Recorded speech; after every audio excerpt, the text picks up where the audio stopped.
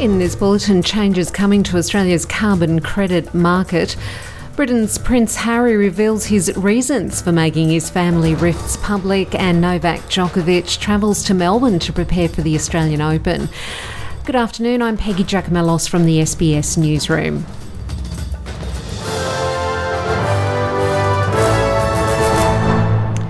The federal government says it's accepted in principle the 16 recommendations of an independent review of Australia's carbon credit market. A panel of 4 experts, after 6 months of review, have found the Australian Carbon Credit Unit scheme arrangements are essentially sound but can be improved. Amongst the recommendations are most support to be given to regional and First Nations communities to participate, and the removal of some restrictions on data sharing. Climate Change and Energy Minister Chris Bowen says the scheme is likely to become much more transparent. Importantly, the panel recommends much greater transparency, public information, access to the information which underpins the methods which see carbon credits traded in our market. Carbon credits are used by companies to offset greenhouse gas emissions. Mr Bowen says the changes will ensure the scheme contributes to achieving Australia's carbon emissions reduction targets.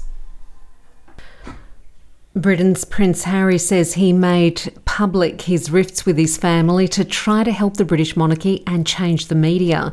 Interviews to promote the Prince's book have gone to air on television in both the US and the UK.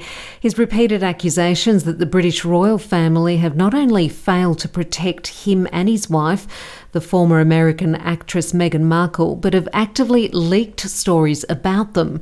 The Prince says he no longer recognises his brother Prince William or his father King Charles. He says he's willing to reconcile with them, but that reconciliation has to come from both sides of the argument. They've shown absolutely no willingness to reconcile up until this point. And I'm not sure how honesty is burning bridges.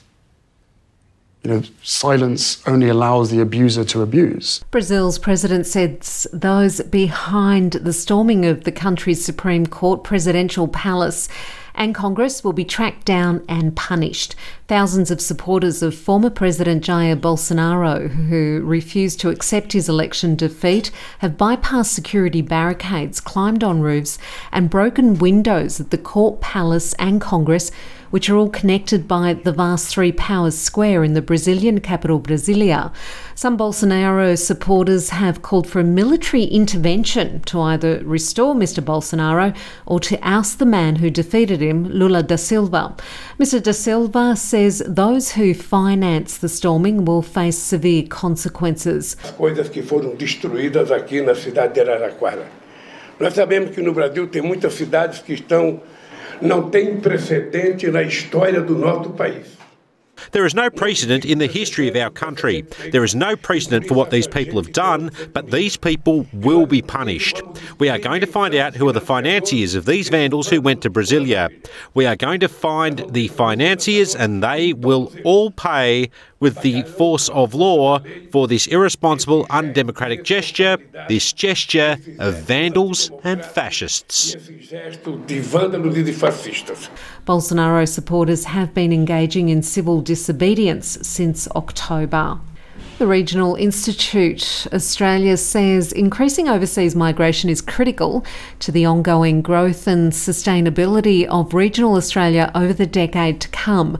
The Institute has released a statement today calling for more targeted migration into regional areas to combat a skills and labour shortage. CEO of the Regional Australia Institute, Liz Ritchie, says Australia needs to be collectively looking at the systems and processes supporting migrants, so more will choose to make their home in regional Australia. Novak Djokovic heads to Melbourne today, where he's the strong favourite to win the 10th Australian Open crown.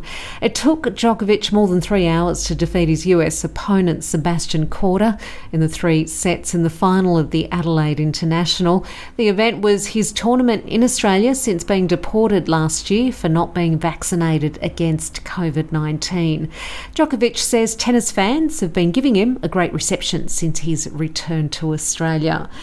And that's the latest from the SBS Newsroom. I'm Peggy Giacomellos, and don't forget, if you haven't done so already, to check out our suite of podcasts, including SBS News in Depth, Change Agents and On the Money.